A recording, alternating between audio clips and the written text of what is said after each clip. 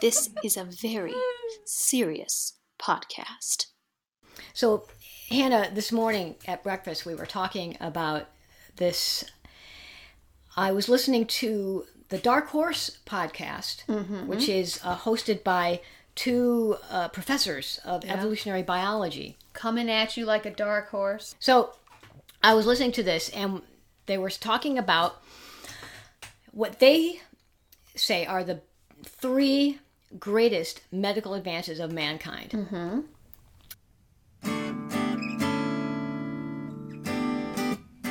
Welcome to Splankniks, the Society for the Preservation of Literature, the Arts, Numinosity, Culture, Humour, Nerdiness, Inspiration, Creativity, and Storytelling. And I tried to guess. Now, go ahead and say what your guesses were. Well, I didn't guess. Your first guess, you were right on the money. Well, I said antibiotics because we had been talking about antibiotics just a second ago. Yeah, ding, ding, ding, ding, ding. That's one of the greatest of the three greatest medical advances. Because without antibiotics, people would die of what we would consider now something relatively simple. Well, like the plague was. The plague, exactly. That's what brought on this conversation. Oh, yeah, we were talking about the plague. As you do over breakfast. Exactly. We always talk about things like that over breakfast. So we were mentioning that the plague is not a threat anymore because we have antibiotics. It's just a disease that's just taken care of with antibiotics. Yep. And that's how we got onto this conversation of the three greatest things invented medically. Yep. And so antibiotics is definitely the first one because so many people, like some of the statistics of deaths in war and in combat, or I should say not in combat, but deaths due to war, a huge percentage of them are due to infections developed after they've been injured in battle. Right. So they survive the initial gunshot or the initial... Or the bayonet attack. The bayonet or the cutlass or being stabbed or falling into the pit trap. They survive that, but then they succumb to an infection later on. Right. And that doesn't happen very often anymore these days. No. So antibiotics, yeah. Okay, so what was your second guess? I don't remember, but the second one is vaccines, which I didn't get because even though we have been talking about vaccines also.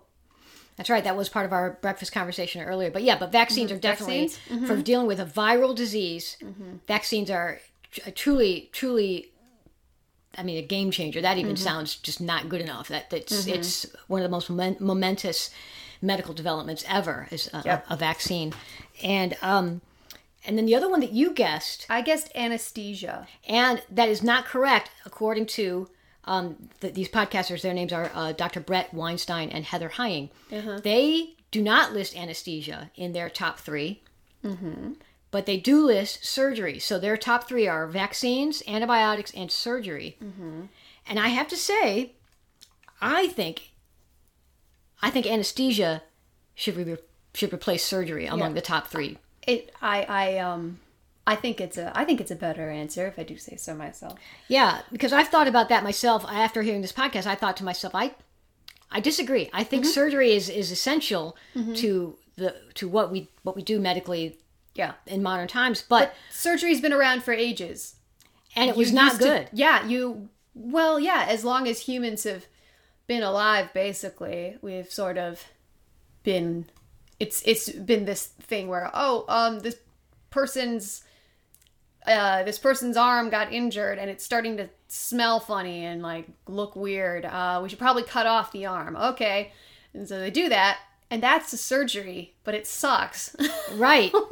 And then so without the development of anesthesia, surgery basically hit a brick wall. There's only so much you can do to a human being without anesthesia. I mean, even when laudanum was a thing, they could gork somebody out on laudanum as much as they could. You weren't exactly unconscious. You were kind of wiggy. Right. And so there was still an extreme limit. The medical term wiggy. Wiggy. Yeah. Wiggy with it. So there was such a limit to what you could do surgically without anesthesia, and anesthesia is foundational to so many other non-surgical medical advances, like certain diagnostic procedures that biopsies, right? Yeah, you can't you can't be doing that, or with or certain other procedures that require they're not surgical corrections, but they're diagnostic procedures. Like I said, biopsy, certain scans, maybe C-sections. C-sections, anesthesia is essential. That's not I guess that's surgery though.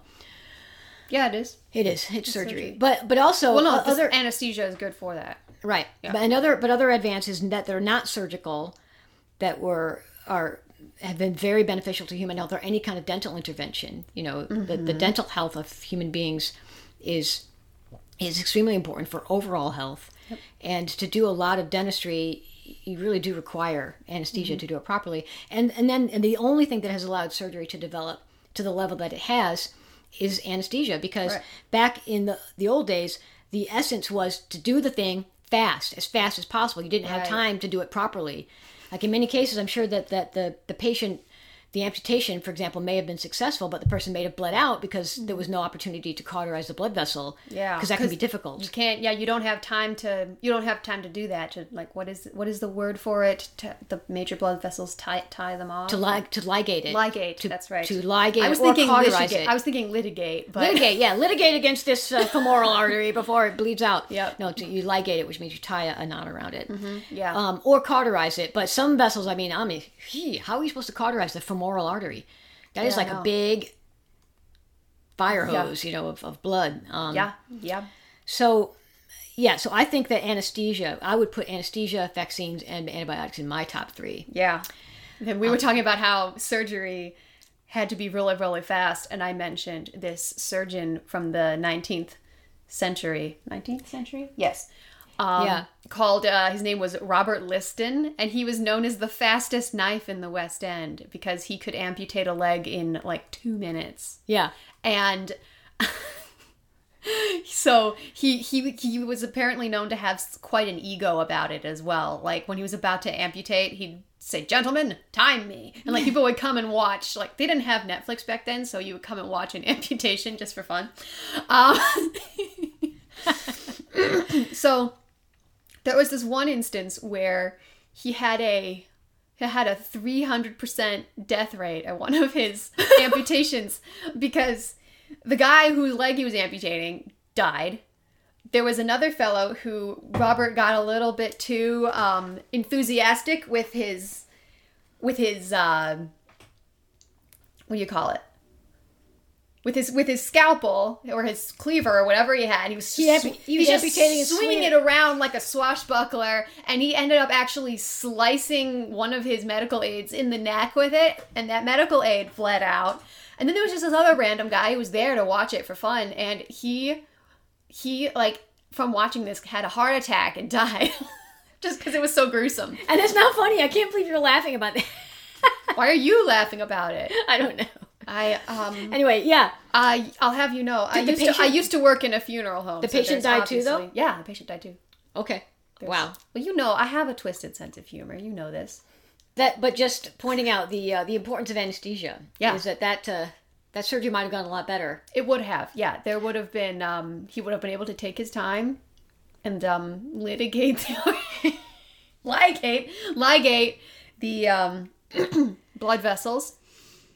And do it properly and everything. I think, I don't know. I think I'd rather, if I needed to have a limb amputated, I don't know. I think I'd basically just be just let me go. I'd rather just die. Well, you see, there's that too, because, the suffering endured by patients for this, to have this amputation done, which could be potentially life-saving. Maybe, but the other thing too is a lot of those amputations were being done prior to there being antibiotics. Mm-hmm. So okay, you might have chopped off a gangrenous limb, but maybe you didn't solve the problem of an infection coming on later. Right. Maybe they just went into shock or something. One of the that can happen too. Yeah, they could go into shock, or you could just not be able to take it. Yeah. There was I heard about that same surgeon. Robert Liston. I believe this is who my professor was talking about. This was I heard this about him too. You told me. Okay, so it must be true because this was in veterinary school. And one of my veterinary school professors, he was one of the equine veterinarians, and he told the story. And he was from Britain, so that might be why he was familiar with this Right. Dr. Liston. He said that he in the act of amputating a man's femur, which he did in something like 30 seconds flat. He also accidentally amputated one of the man's testicles. Yep. And so, I guess the surgery was successful, but not Surgery was- exactly the way. It was successful in its original aim, yes. Yeah, but they got a little extra was amputated. Yep. But going back to what you were saying, I mean, I don't know that I would want to have a limb amputated or have any body part amputated, even if it was maybe going to prolong my life or save my life, because just, the suffering might not be worth it. I could live as an amputee, I feel like, but actually going through an amputation would be... I cringe. I cringe when I think of that. Yeah. Well, do you remember, although there might have been times when an amputation wasn't as difficult as we imagine it would be, because by the time you're amputating a limb, Yeah. it's possible that the bone had deteriorated to such a point that it wasn't going to be difficult. You remember that movie about the hiker who got caught in the canyons? Right. And he was in a slot canyon. He got his hand jammed between the canyon wall and a falling boulder. Yeah, 127 hours. Okay, James Franco, right. Yeah. James Franco played this hiker, and he was stuck there for 127 hours. What is that? That's like 4 days or Based something? on a true story, yeah. We're not very good at math, so we'll just not calculate that, shall we? Well, our Splanknik's math skills are not stellar. So anyway, he was in there for more than 3 days, and might have been 5 days. Okay. Anyway, but one of the things that he was doing once he realized that it was going to be feasible to self amputate his hand from basically the mid forearm down, is he saw it starting to just, you could tell his hand was gone, it was dead, and the problem was starting to extend up into his wrist, into his forearm, and he had with him one of those sort of utility multi-tools that included a knife and some pliers and all that, and he like stuck it into his arm, and he didn't feel it, and it felt to him, I think, like the bone was spongy, like it was starting to deteriorate. Right, yeah. And at that point, he just decided, well, I'm going to die here. Yeah. I can't feel this. I might as well go for it. So he, tourniqueted his arm, and he just went at it and chopping it, and the most painful aspect of doing that was when he had to sever the radial nerve, because that you don't just do willy-nilly. That was probably excruciating. Yeek. Yeah. But he did it, and he did it badly, but he got free. And if for anyone who's never seen that movie, 127 Hours, it's excellent. It's pretty good. Yeah. I was so touched by the fact that one of the things that sort of pushed this guy over at the edge to attempt this self-amputation was he had a premonitory vision of his son. Yeah. He was not even married at the time. Yeah. But he saw his son and he thought, I have to do this. And so he did it, and then he basically just hiked out of the area, and his tourniquet was starting to fail, but he ended up obviously having what surgeons would call revision surgery. In other words, they did it right, and I think I don't know if they went below or above the elbow, but anyway, that he only has one. He has like a little, one of those little hook things. A prosthetic, Prosthetic, yeah. And apparently he still goes on like hikes and adventures and stuff.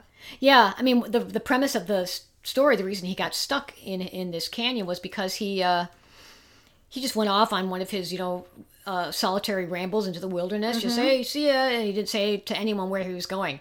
And so when he was gone for literally 4 or 5 days, no one knew where he was. Yeah. And so now he still goes on his trips, but he always leaves a note where he's going. So I think 127 hours is like a little over 5 here, days. look at this. I have a very powerful scientific device in my hand here it's called a phone, but it actually comes with a calculator. 127 hours divided by 24, that equals 5.29 days. Okay, so he was there for a little over 5 days. Yeah. So, look at 5 that. days. Technology. Yeah. Well, that was a good little mini conversation.